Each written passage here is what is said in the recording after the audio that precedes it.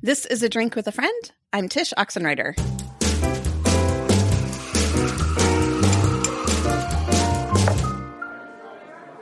And I'm not here with Seth because he is out, I think, doing lawyery things or vacation-y things. I forget which one. So instead, I'm here with my lovely friend, Sarah Mackenzie. Hello, Sarah. Hey, Tish. I'm so happy to be here with you today. Same. It's kind of funny because we saw each other earlier this morning because we write together, which I think we will talk about at some point in this chat. But let's start off like we always do and tell me what you are drinking right now. I am drinking my favorite summer beverage, which is a grapefruit Spindrift. Nice. I love sparkling water. Sparkling water got me off drinking pop all the time because I realized I like the carbonation. I just didn't need the sugar. Anyway, yeah. But I am very picky about flavors. I like it either just completely plain or I like the grapefruit Spindrift. Apparently, and that's it? Very picky. Yeah. That's or, funny. I mean, I can drop in like a lemon or a lime, but I don't really like the ones that are already flavored that way. Okay. It just tastes funny to me. Yeah. You know what? That probably makes recurring appearance on the show second to only tea and coffee. Grapefruit. Oh, is that right? Okay. Grapefruit, not specifically Spindrift brand, but some form of sparkling water. Yeah.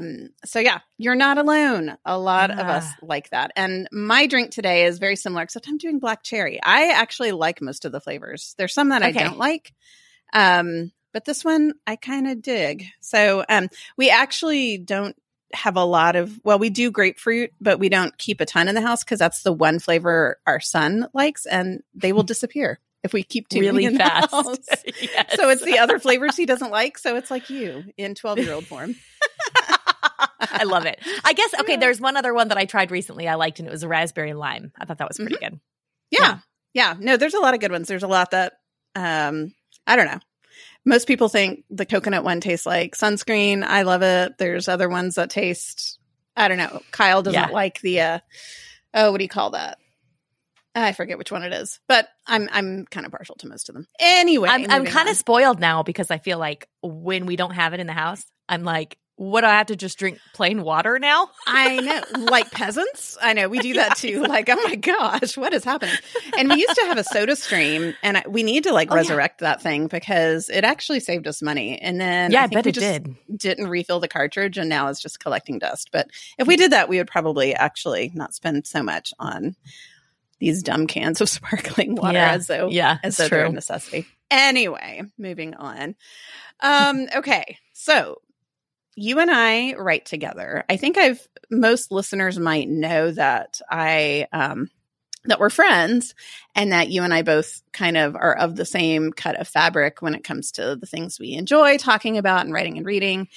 But I'm not sure they know exactly that we see each other roughly once a week, sometimes more over Zoom because we write together and we catch up on each other's work. And we've been doing it for a few years. So I know a bit of what you're up to through those moments, but I would love if you just did a little 10 peso synopsis of kind of what you do and kind of where your work is taking you now.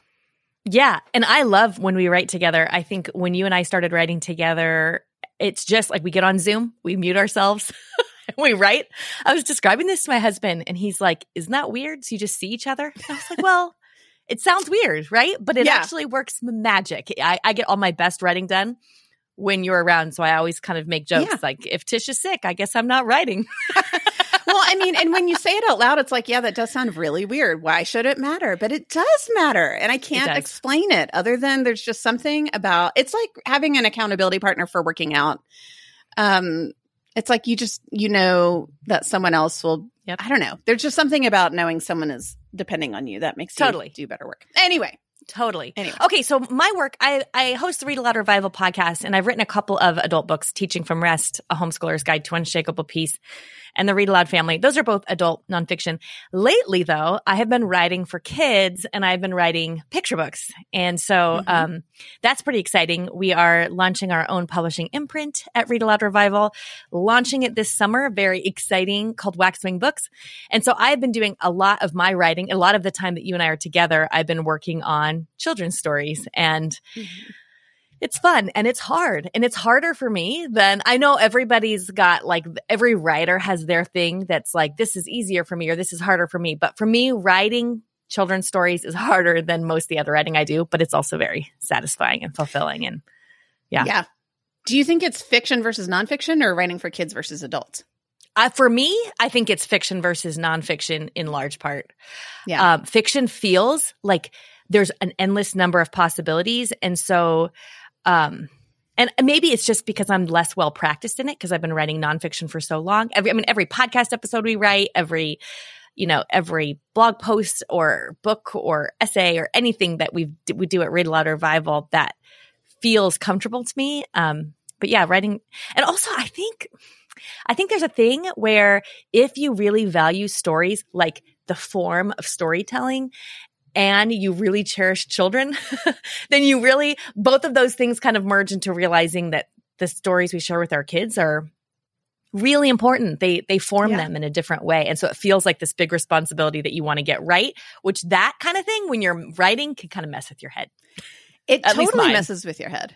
I mean, I'm not even writing for kids. I'm just switching to fiction. And I agree with you. It's a million times harder. And I think I do put that pressure on, like, well, what would Tolkien do? Which is the dumbest thing ever. Sally Lloyd Jones told me that when she wrote the Jesus Storybook Bible, in her head, she was thinking, what would C.S. Lewis do if he was writing a Bible for children? And I was like, that helped you? Because to me, I would be like, and now I'm frozen.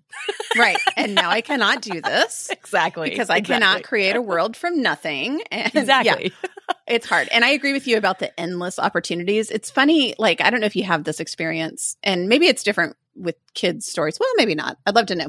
Do you have the thing where you have an outline and you think you know where you're going, but suddenly your fingers are taking you somewhere else and you're like, oh, we're not going there like I thought we were? Do you have 100%. That? Yes, that is where I go. I mean, I don't hardly ever, no matter what I'm writing, I very rarely write without a plan at all.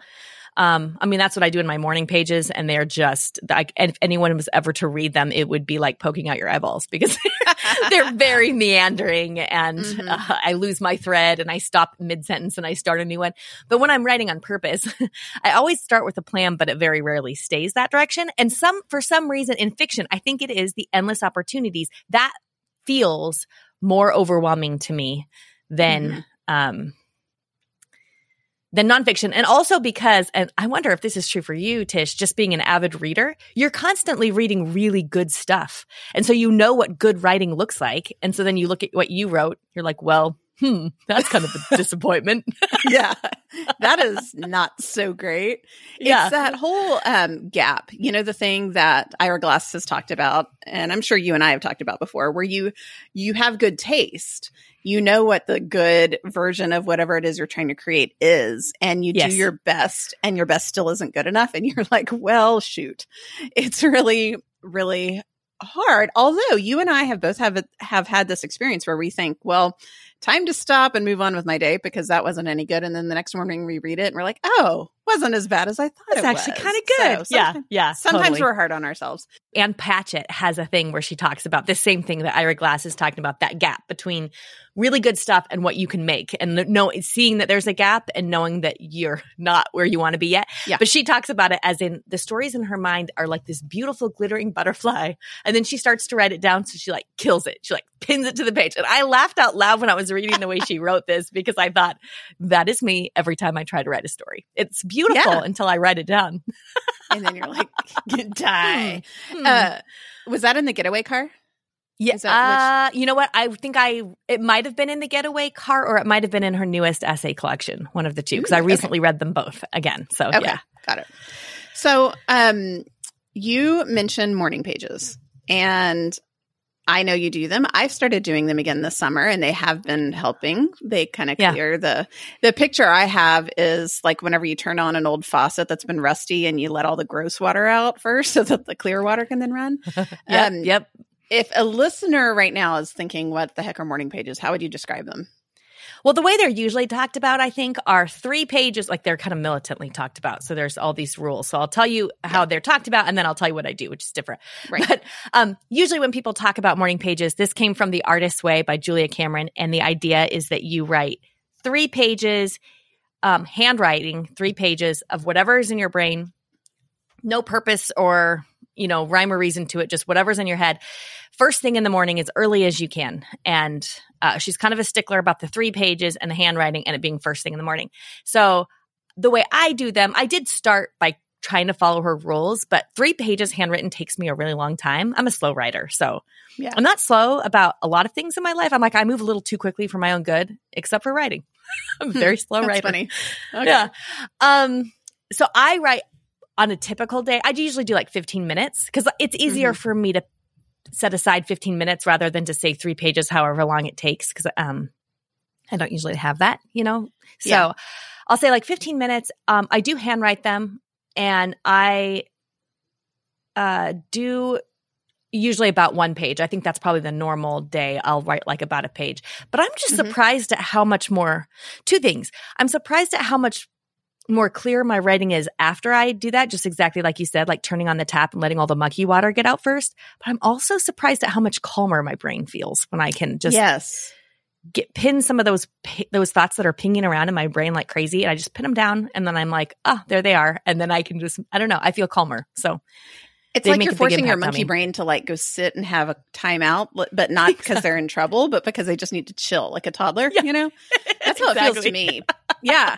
So I'm really glad to hear you say this. I didn't realize that you only did 1 page. I only do 1 page too. And that feels like totally enough. I write. Yeah. I have a Moleskine that's kind of a larger one, like one of those 8x10 ones. And so the lines are narrower and I'm like, 1 page is plenty. I've said enough. Yeah.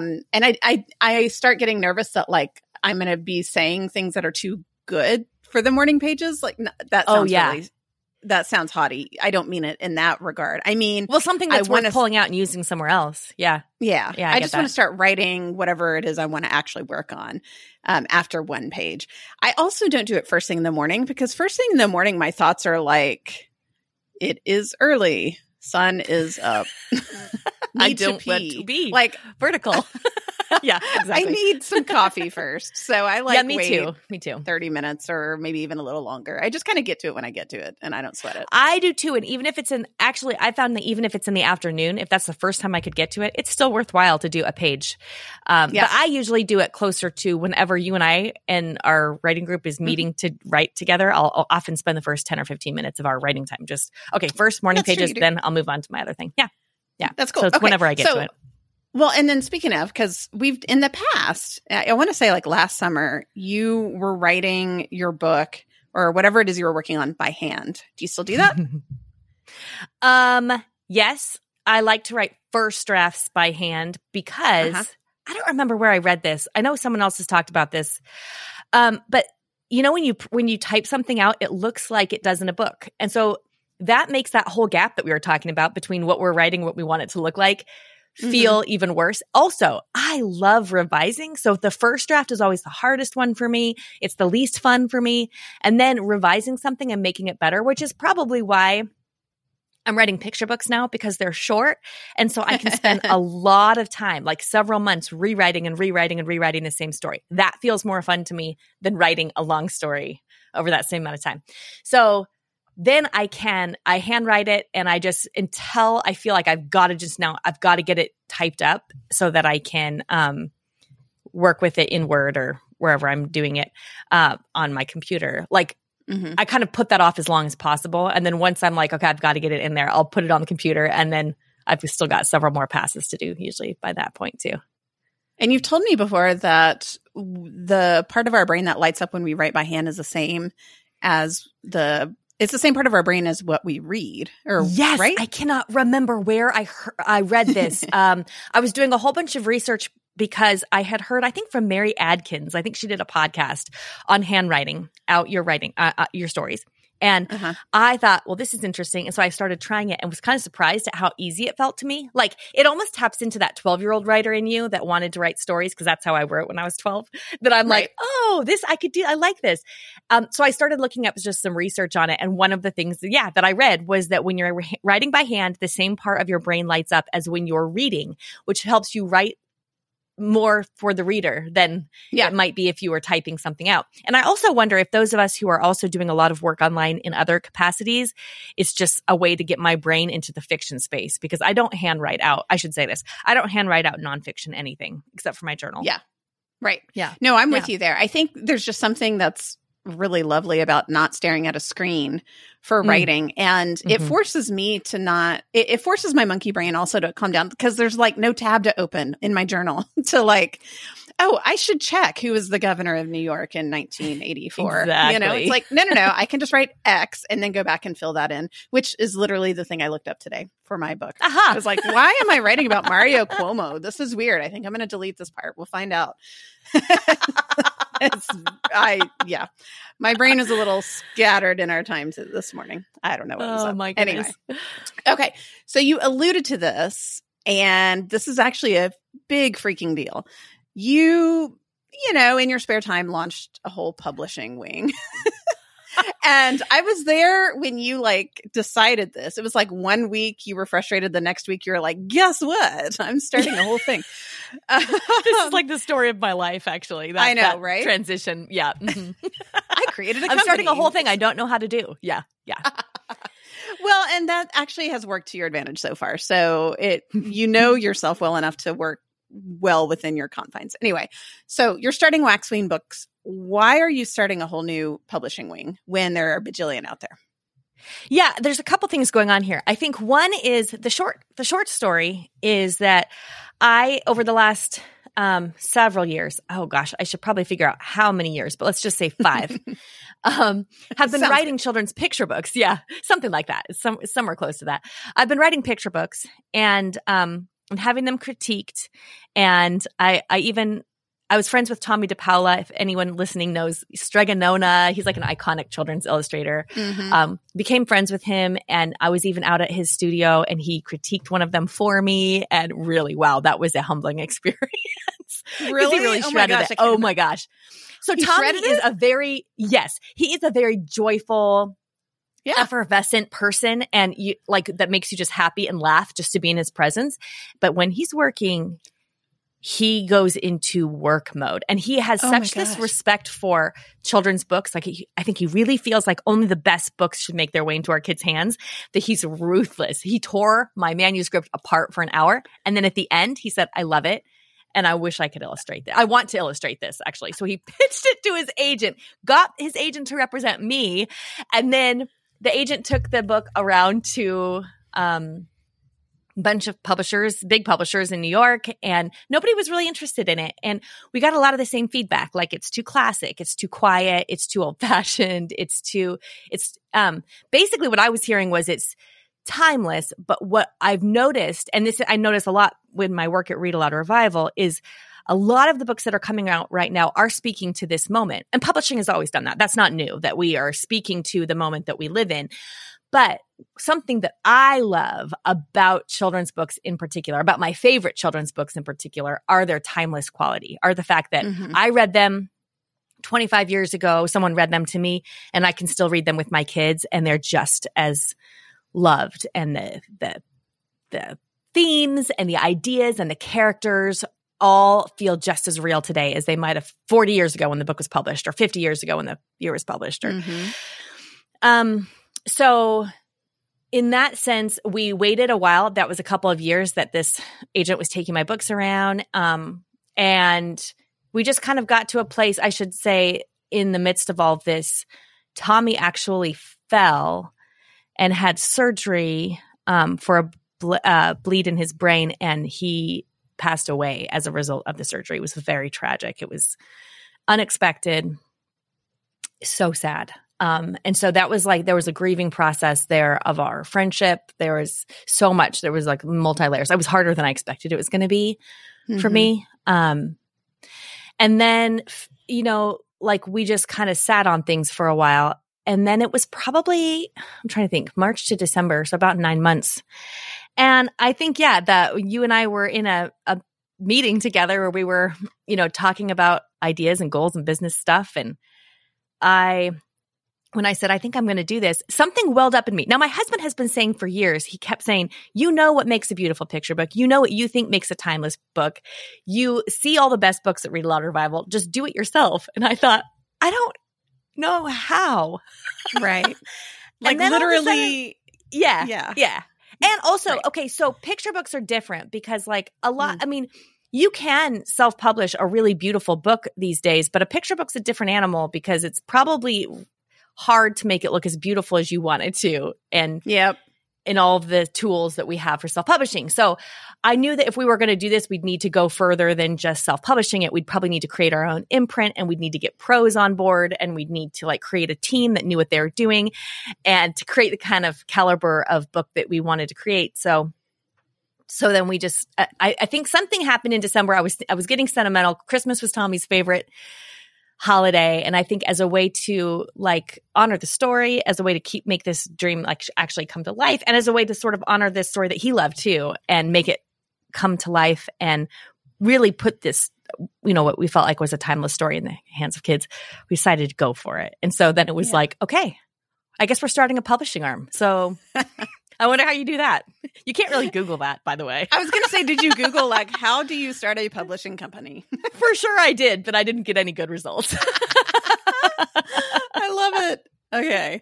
Yeah, because, I mean, when I just think about even publishing adult fiction, there's so many steps. It's a whole beast with illustrators. I mean, that's like it's a thing. It's like, I don't even know. I mean, and you've told me before now that I know how long it takes to create these.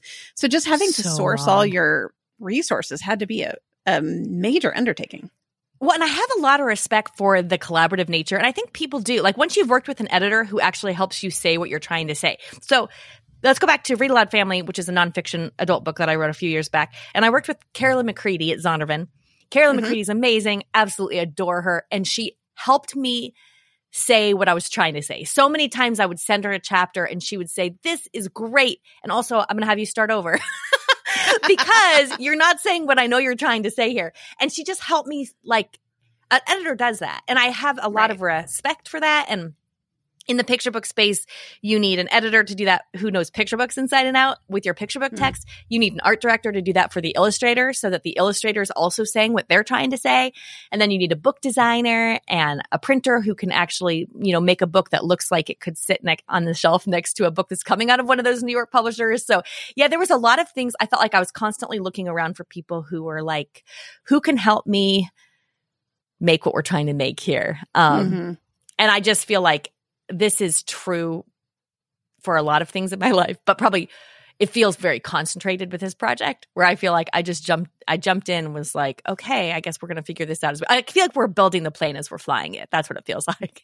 Sure. And I'm sure that's what a lot of entrepreneurs do, honestly. Like what you said already is we see the end result that's out. We see the plane, but we don't see all the moving parts it took to build it. So it's easy to think, well, I don't know how to do it, so I won't. When in reality, nobody knows what they're doing about most things in life. And we tend to learn best by doing. So I think it's really cool that you're doing that. And I think it's really cool that you are addressing the issue of what makes a children's book good, or a story good, I should even say, because I think it's not, I mean, in particular, it's children's books, but I think all fiction right now seems to be the stuff that's being published. There's a lot of things that wants to speak to the moment.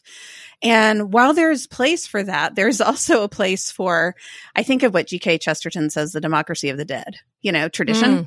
And a lot of stories that are told these days are all about how tradition has been a ball and chain, and let's shun tradition in the name of progress. And there are times when that's good, and there are times when that's actually folly, because there's something kind of smart about listening to our elders. And to me, that's what books like, even with all their quote problems, Little House on the Prairie and Jane Austen and Roald Dahl, all these books, that's a little bit of what they do. It's us listening to our elders. And so to me, that's what the idea of writing timeless stories does. It gives kids something that they can read now that kind of harkens back to those former truths that are still true now. Okay, so much here. So one thing is, have you read Breaking Bread with the Dead by Alan Jacobs? Yeah, I do. Okay. I have, and I love it. Okay, yeah. So one of the ideas he proposes in there is one of the reasons we need to read old books by dead authors and that are old is because, and the books are old, is because it helps us step outside of time. I want to say that he uses a phrase called deep time or something, but it's been at least a year since I've read that book, so I can't remember exactly his phrasing. But this idea that in order for us not to feel like and get like sucked up and kind of spinning in the nowness of our moment, we have to be able to engage with our culture and our news and our time, and also step into the deep water of what's come before. And like you're saying, it's like standing on the shoulders of giants. So interestingly, I didn't really notice this until very recently when I was describing this first picture book. Is called A Little More Beautiful, The Story of a Garden. And I was describing it to somebody else, and I realized that's sort of a theme. Now, one of the things that I have really taken seriously is not writing picture books with a theme in mind at the beginning or a message in mind. I'm sort of allergic to preachy luxury books, like on the nose books, of any kind. And so, but I'm noticing now that I've written it, now that it's done, like it's all ready, I'm realizing, oh yeah, that's in here and this is in here. And this is like another theme that's in here. One of the things that is there is that basically the story is of an old woman who is making her world more beautiful every day by planting gardens and feeding a cat and tending to her village. But nobody in town notices her. She's invisible, which I think a lot of us can also relate to. Mm-hmm. The work that she does is like quotidian and small, but it's makes everyone's world more beautiful and no one notices her, except for one little girl. And when the old woman is taken away from her home and everything starts to get neglected, all of her gardens and the cat, they start to be neglected. The little girl sees this and picks up the work of the old lady and of Lou Alice is her name, and starts doing the things that she had done. But then she also realizes at some point in the story, this isn't quite enough. I have to do something myself. I have to bring something of my own to make the world more beautiful. And so then that's the ending. I'm not going to spoil it for you. But she has to do something herself to make the world more beautiful. So this idea of like standing on the shoulders of giants or taking on the work of those who've gone before us with respect and care and love, and also bringing something of ourselves to our own day. I think that's kind of what the story is saying. I didn't realize it when I wrote it, but that feels to me like sort of what we're doing here with the books that we want to make at Waxwing, which is that timeless quality, a high respect for the timelessness of a really good story, while also realizing we were made for such a time as this. So we were made to publish books here and now for such a time as this. And so what does that look like? Yeah. Well, and I think something about these old timeless stories, as you know, I teach high school English. I tell these kids all the time, I'm not assigning you these books for your 18-year-old selves. I'm assigning them for your 38-year-old selves. You're not going to love Dostoevsky right now, and that's okay. The point is not to love him.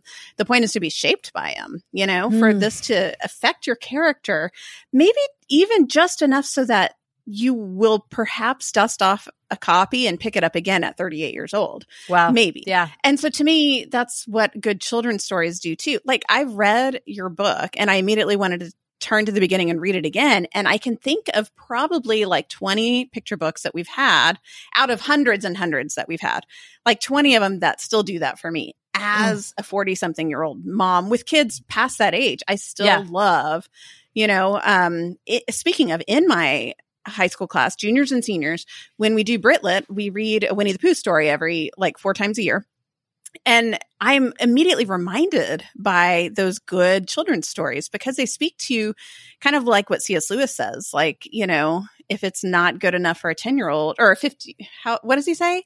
It's not good when you're 10. It's not good for when you're 50. I forget. Any book that's worth reading at, a 10 should also be worth reading at 50 or something like. I'm butchering it too. I don't have the quote, but yeah. And I think that's what these timeless stories do. They teach. They're so timeless that they speak truth to a 50-year-old just like they would a 10-year-old. And I think that's what your books are going to do.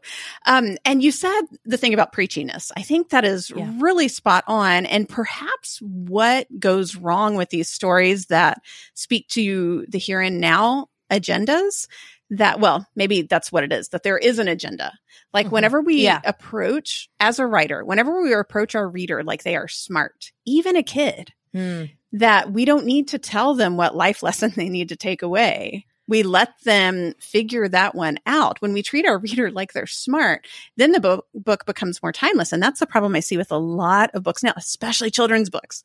It's like pushing way too hard. This is how you're supposed to benefit from this book. See, here are the 3 takeaways. Now go and be a better person. And it just feels like, oh, now you just told me what to do, and now I don't want to do it. Yeah, it feels also like a lack of respect for the child reader. Like, I'm not sure you're going to get the point unless I absolutely show it to you.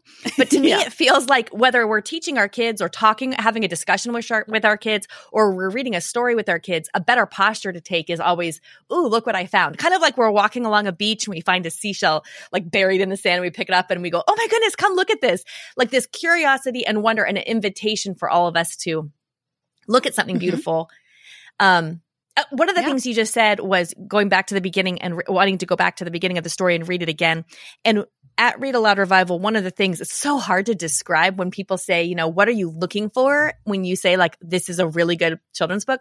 But one of the things for me is that it makes me look longer than necessary, or I want to sit with it longer than I need to. Because one of the things I think is kind of interesting, as parents and teachers, we tend to do this. We tend to try and move our kids out of picture books and up to chapter books and novels and longer texts. And then we take them to art museums, to look at art on the walls and then read these texts. When a picture book it has the opportunity, they're not always this, of course, but it has the opportunity to be this art gallery and this beautiful poetry, basically, in the lap of your child, where they get this very close, touchable encounter with something beautiful to look at and to listen to and to read. Which also kind of brings me, so another thing we're doing, and I'm very excited about this, with all of our picture books at Waxwing is, do you remember when we were kids and we had books on tape and it would be like, ding, to turn the page? Turn the page? Yep. Yes. Okay, so they don't do that anymore, and I don't know why they don't do that anymore. They should. So we're going to stand on the shoulders of giants because we're bringing those back. Nice. So with a little more, actually all of our picture books, the audiobook version is going to be included with it. It'll be like a QR code on the book that you can. So the idea being you can share this book with your child. They can sit with it in their lap. They can pore over the pictures. And also, if they want to have that immediate relationship with the story and you're not there to read it with them, or they are having quiet time, or they just want to engage with the story themselves, they can listen to the audiobook and have those page chimes. So even if they can't read it themselves, I guess getting the child right there up against the art, not against the art, but with the art, close enough to touch it, and with the words like kind of dancing into their ears, that feels to me like an experience that is really forming and really beautiful, and that I think we should be bringing back to our kids. And it's not something the publishers are doing right now. And also that, again, that timelessness, that sort of ability for a story to stand outside of time is not something I'm seeing from a lot of publishers. So that's what we're going to do. Right.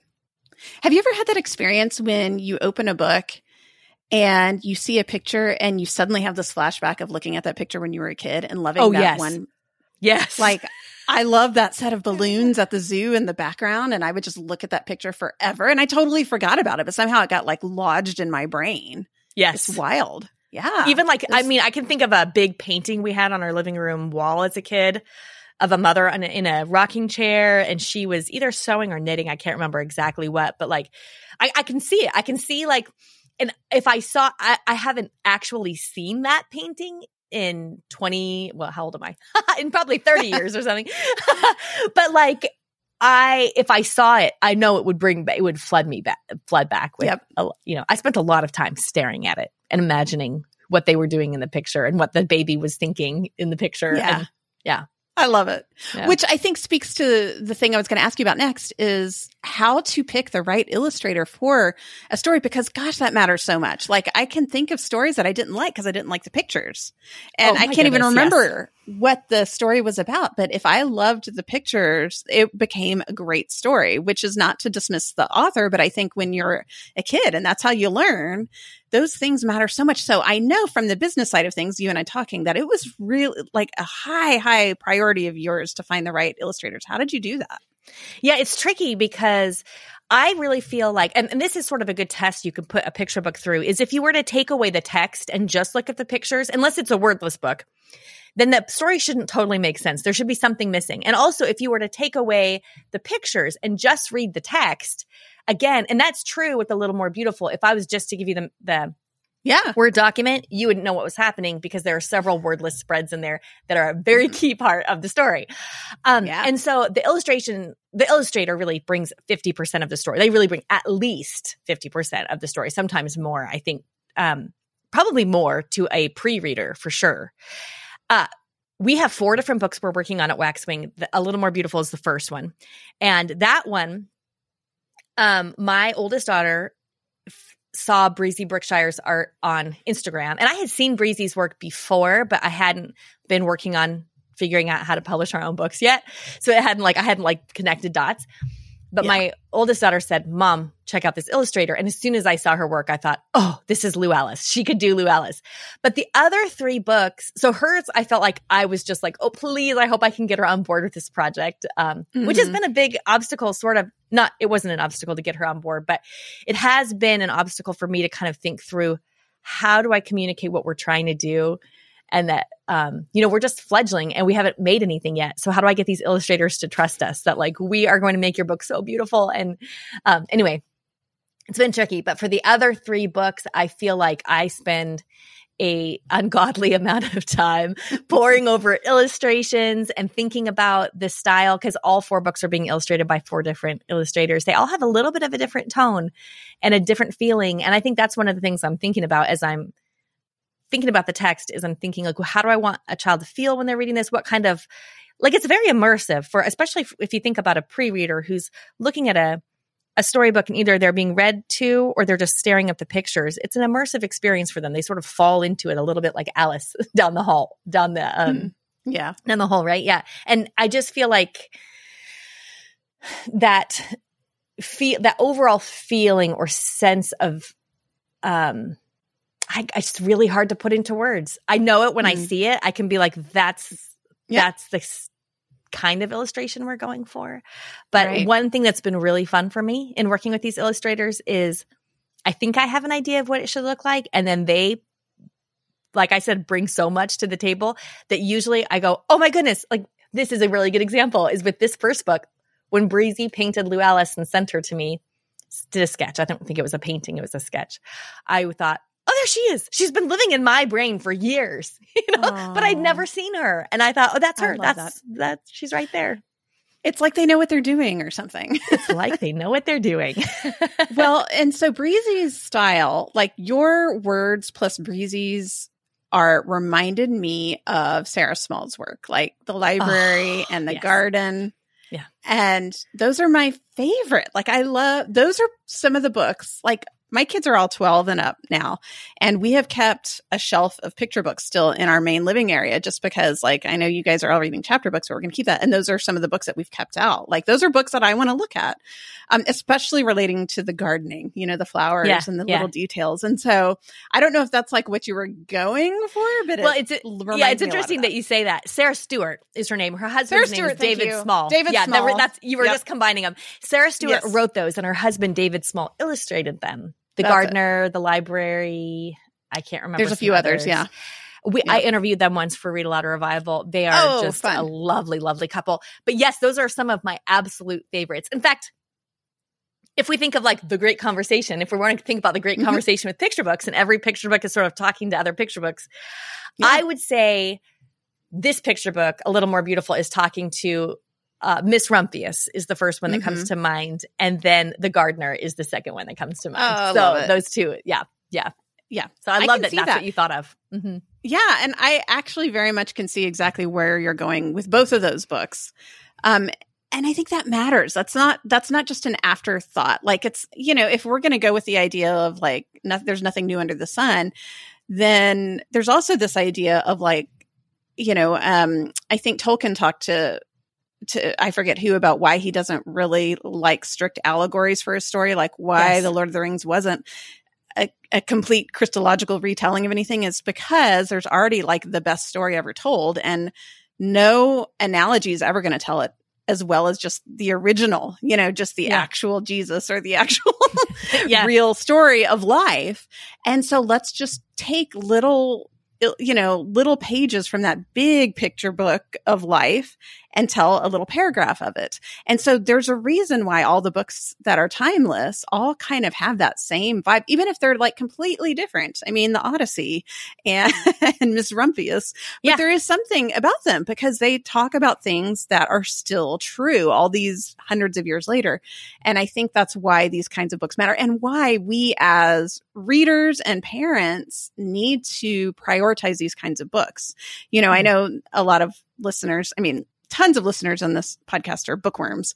And we've talked about twaddle before, like just the stuff that's just like not great, but you can't even put your finger on it. You just know this is like a dumb book. It's like the picture book that you read to your kids and then you accidentally hide behind the couch. Exactly. Exactly.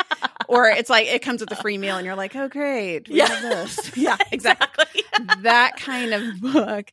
And so to me, there's most of those books, or in fact, I think all those books have left our house. Like we don't have any of those books anymore. So the ones that we have kept, I have no plan to get rid of. I want my grandkids to read them. I want my kids to read them to their kids. Like they are going to stay in our family treasure chest of stuff because of that timelessness. So to me, it's worth spending money on things like this. So how do you like this transition? How on earth, you brand new company, like, how do you, you can't just like put your books out for sale outside, a bookstore and say, here, buy. Yeah. I don't know. What do you do? Well, it's, that's a good question. If anybody has the answer, please call me. Yeah, right. No, I'm kidding. Well, so we've been asking this question ourselves. The first question, the first big obstacle is, first of all, how many do we print? That's a question that I feel like every time we'd make a guess, we realize we're picking that number out of the sky. We really have no idea how many to print. And printing picture books is number one expensive because they're full color.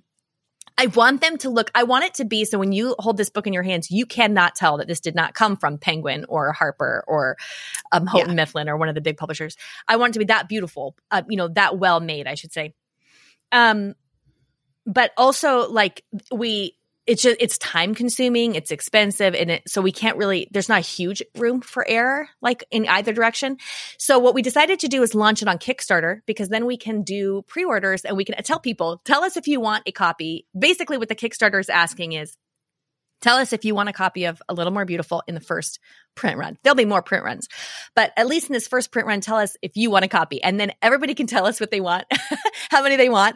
And then we can order based on that information. And then, so our plan at Waxwing anyway is to release this first book on Kickstarter. We'll ship out all of the books to the Kickstarter backers first. And then after that, we will release the book everywhere that lets us. So we'll sell it on our website. We'll have it available on Amazon and any book retailers or independent bookstores that are willing to work with us, we'll be happy to work with. So that's our plan. The book industry is interesting because we aren't a big player in the game. We won't be able to distribute it as far and wide as I can't say it'll be available everywhere. That's just not how it works. But I'm pretty optimistic that anybody who wants the book will be able to get their hands on it. Yeah. So that's our game plan. I don't know how this works. If I were to call my local bookstore and say, hey, could you pre-order this for me? Would they be able to pre-order a book from Waxwing? Yeah. So it depends on what their policies are. So either your library, so you could call your library and say, hey, could you carry this book, or your local bookstore. If your library or bookstore has a policy that they only buy books from one of the major distributors, which would be like Ingram or there's another one that I'm forgetting, Baker and Taylor. Yeah.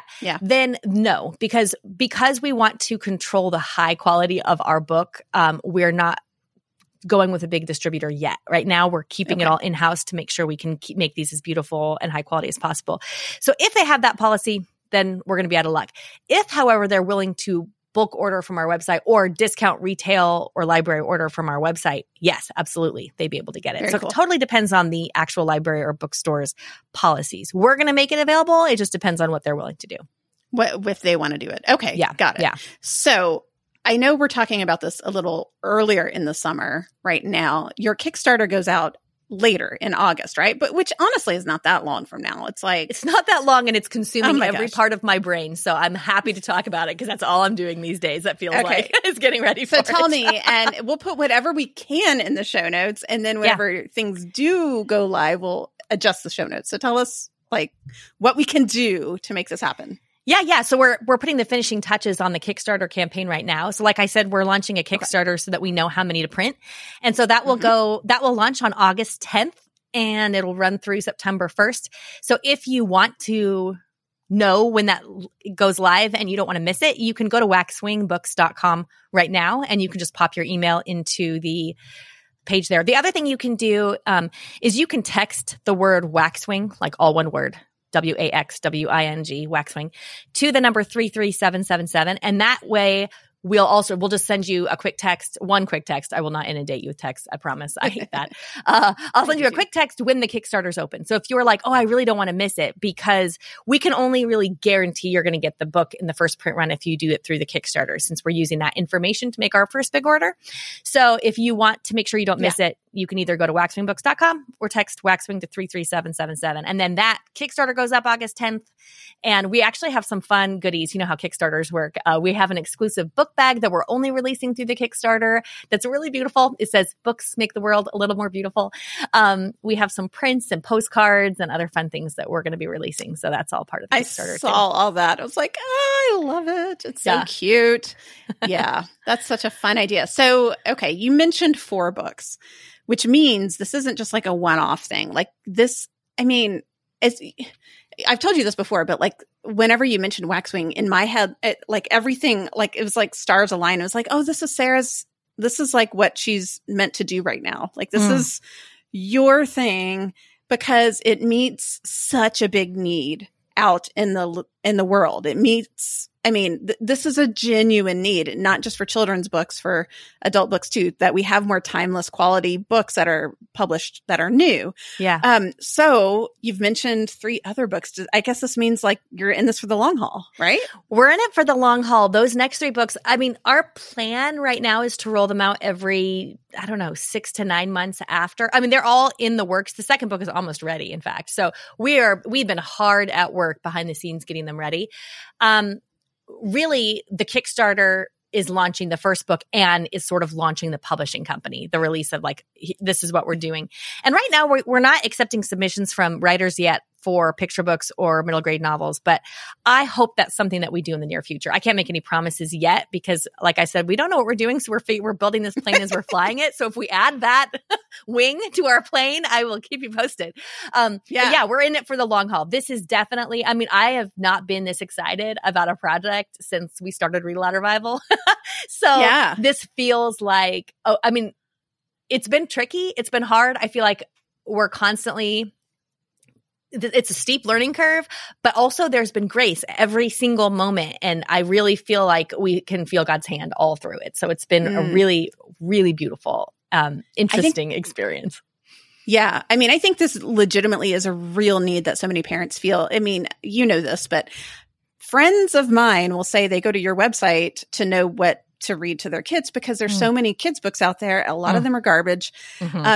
As the kids get older and they get longer, it's like, I can't sit and read this whole thing. It's just a minefield trying to figure out what you can give your kids that's either not full of awful things or even just like stupid, waste of their time. And so for me, one of the things I love about you, like you've built up your credibility as a human being and as a person of good taste. And seeing the little logo Waxwing to me means I can, as a parent, say, oh, this book will be good. Like automatically it'll be good. I mean, I'm hoping that's what you're thinking because that's what we need right now. Cause it's too hard to figure out how to be a parent. Yeah. And especially as your kids grow, it's impossible to read ahead for them. And our kids are, depending on the child, they're ready for different topics and ideas at different times. And it's just tricky. Yeah. So I hope so. I hope the Waxwing logo will feel like oh, I know this one's going to be a win. I mean, that's what we try to do at Read Aloud Revival with our book lists is a lot of our book lists are shorter than you might find elsewhere. And it's because we're trying to make sure every book on that list is very likely to be a win as a read aloud. Yeah. And that's what I feel like we're going to do at Waxwing is we want these books to be books that you really like to read aloud to your kids. Because if you've got, I mean, especially if they're picture books, you're reading their favorite picture books over and over.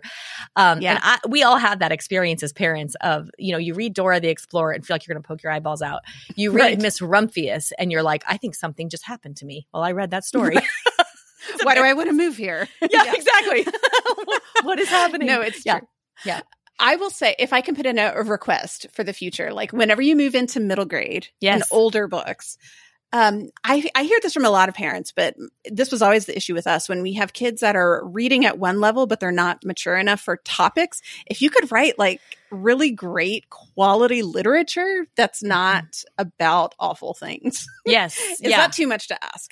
I mean, this is what we're all looking for our middle grade kids, especially if you have kids who are voracious readers, because then they read through your supply of books that you know. We hear this a lot at Read Aloud Revival. My kids read everything you recommended. You got to give me more. And I think, oh my goodness. Because yes, when they might be able to read at a higher level and read really good, beautiful, and let's not even use the word beautiful. Let's just say well-written language.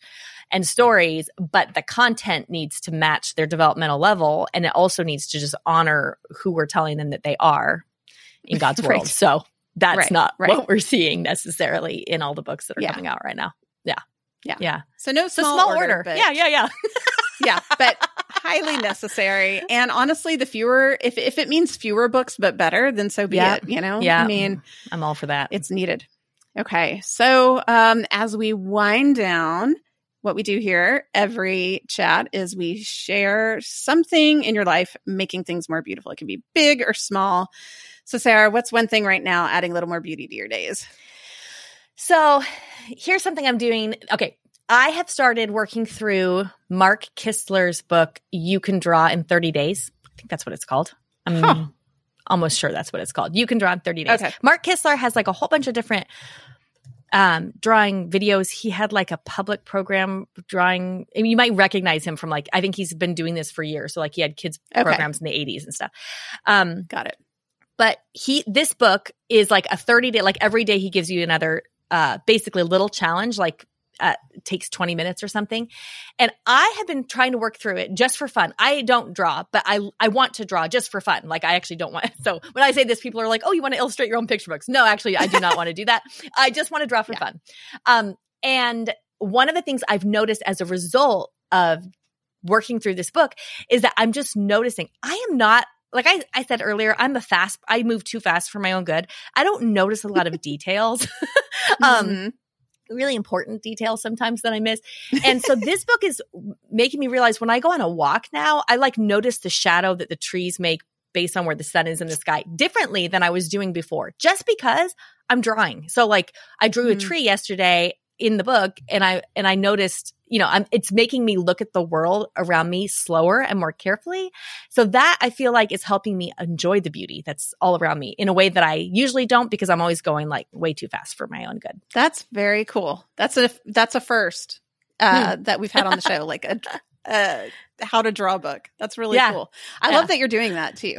Yeah. It feels like summer's a good time to do something like that because, we have a little more time that feels like it's not pegged for something. And so I feel, and you know what's fun too is I just get it out. I get out my little sketchbook and my Mark Kistler book and I sit down and I start to draw. And then I notice that about half the time my kids will get a sketchbook and sit next to me and start drawing too, which is really fun. Oh, that's so cool. I love that.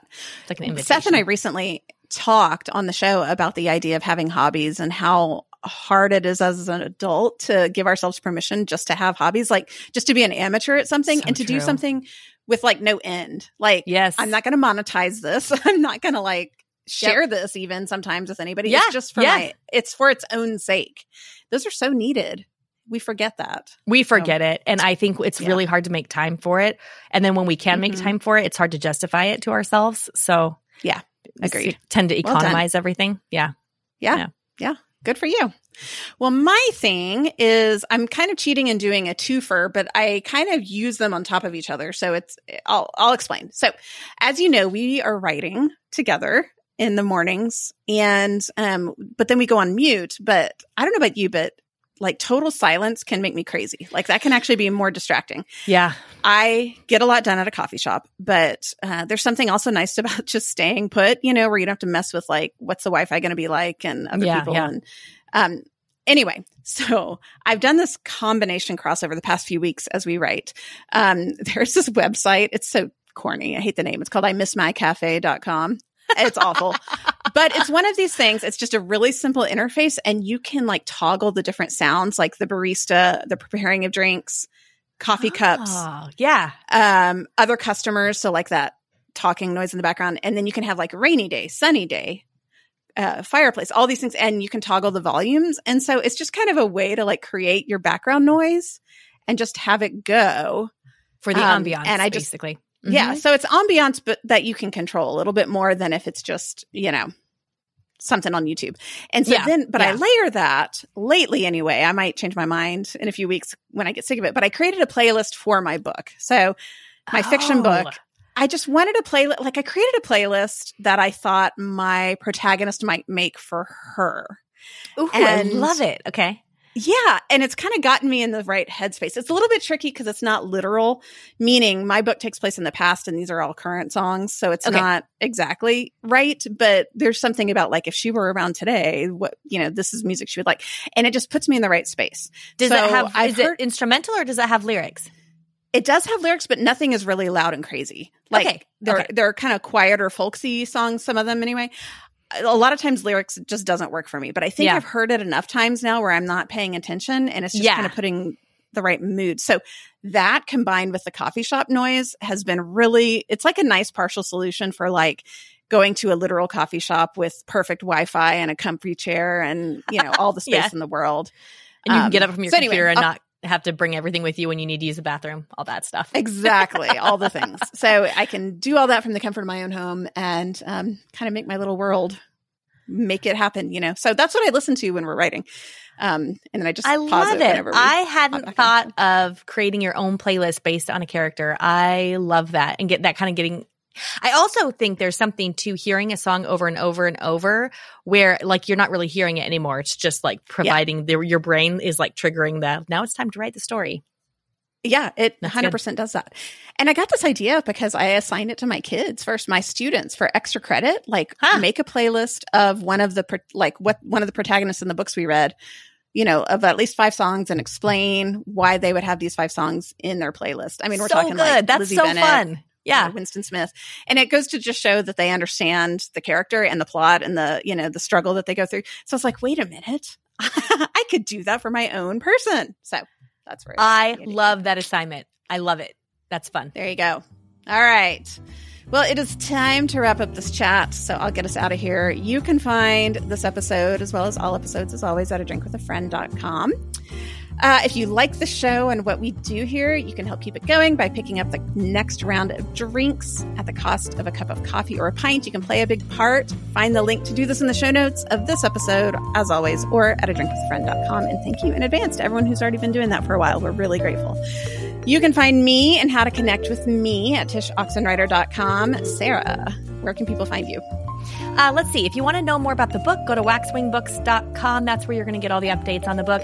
Most of my work lives at readaloudrevival.com.